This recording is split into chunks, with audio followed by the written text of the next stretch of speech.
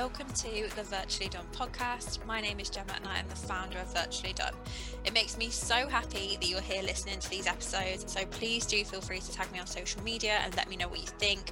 I really hope you're able to take something away from every single episode that you can implement into your business. So let's dive in.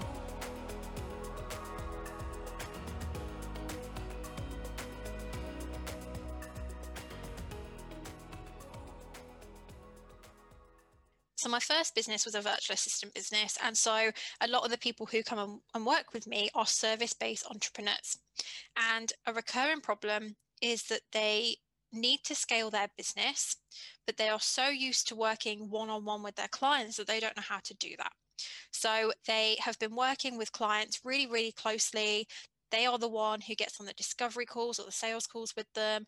They are, selling their own skills. When they're on that call, they're saying, this is why you should work with me. And the client relationships are very close knit. However, they get to this point where they reach an income ceiling because all of their time has already been exchanged for money. And they start to think, okay, how do I scale this? And this is when they start to look at outsourcing. So they might bring on a couple of team members who help out with the work. And then they come to me and they say, Gemma, all of my clients are so used to working with me directly. How on earth do I tell them that I now have a team? Because they have this belief and this worry that as soon as they say to their clients, hey, it's not just me anymore, we've grown and there's a couple of different team members and perhaps you won't work directly with me anymore, they think all their clients are going to leave. They're not going to get any more clients in future because no one's going to want that kind of working relationship and everything's going to fall apart. They have this belief that when they scale, they will lose the intimacy and therefore they will lose their clients. And what this causes is the business to get really stagnant because they can't take on any more work because they're maxed out. They also don't take on any team members because they have that worry and they just end up staying still.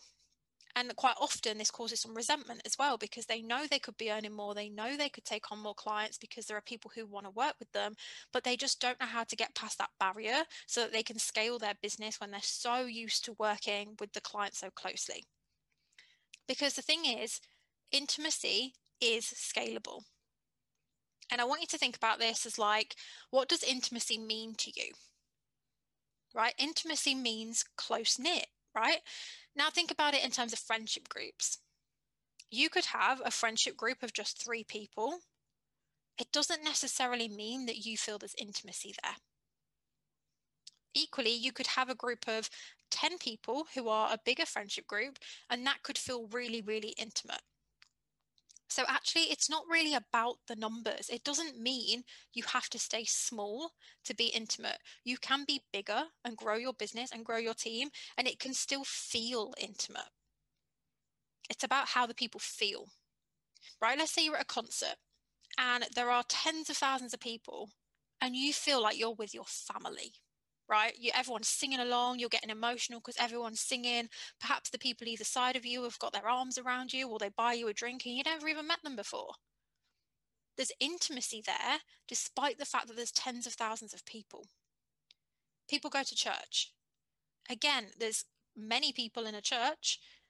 That still feels like family to those people. It's still intimate despite the fact that there's a fairly large group of people. Equally, you could sit on the bus next to one person and it could feel the furthest thing from intimate. So intimacy is scalable because intimacy doesn't mean small. So you need to think about ways that you can make those people, your clients, your new clients, or perhaps the ones that you currently have, how do you make them feel like that intimacy is still there even when you step away? Because this is really the solution. The solution is not, I need to accept that clients are not going to like it. Clients are going to hate me for it. Clients are going to stop working with me because I'm not there anymore. You can keep the intimacy while still stepping away and hiring a team. Right? So by telling yourself it's not possible and by staying in the same position because you don't know what to do and you're scared of making this change, you're putting that cap on for yourself. You're setting your own income ceiling and saying, right, I don't think I can get over this. I don't think I can scale the business as it is right now. So I'm just going to stay where I am. When actually it's about how can you grow the business further, but keep the same level of intimacy that your clients had when you only had one client. And I think this is super important whether you go on to hire a team or not. Let's say your capacity is 10 clients. You want your 10th client to feel just as special, just as valued as you did with your first one. And the way that you can keep that intimacy there while you still grow, and perhaps you end up with a team of 10 or a team of 100, I mean, maybe you've got clients in the thousands, you can still keep that intimacy by doing really personalized things like, when a client joins, send them a personalized video saying, hey and welcome. When it's their birthday, send them a gift, right? Do a little once a year Christmas party. There are so many things you can do to keep that feeling of close-knit family within your business while still growing the business. And you really want to, when you bring on a team, instill that in your team members too. Because your team want this to feel intimate as well. They want to feel like they've got this family within the working relationship. And so the more that you kind of bring that intimacy into the relationship with your team, with your clients, the more ability you're going to have to scale it and still keep that feeling. So please don't think that intimacy is not scalable and that once you hit your, maximum amount of clients, you have to just stop. Please don't think that your clients are going to hate you or leave if you say, hey, we've got a team now. It just means that you have to approach it slightly differently and think, when was there a time that you went to a big company, a really big business, and you still felt like you were valued? Think about shops like Lush. Lush is a huge business and they've got shops all over the world. But when you walk in, there is always someone to greet you. They create that feeling of intimacy despite the fact that they have such a big business. And on the other hand, there might be businesses, let's say you have a problem with your energy company and you're trying to ring them up and nobody answers the phone and you're getting passed from person to person. You have to keep ringing up again and saying the same story.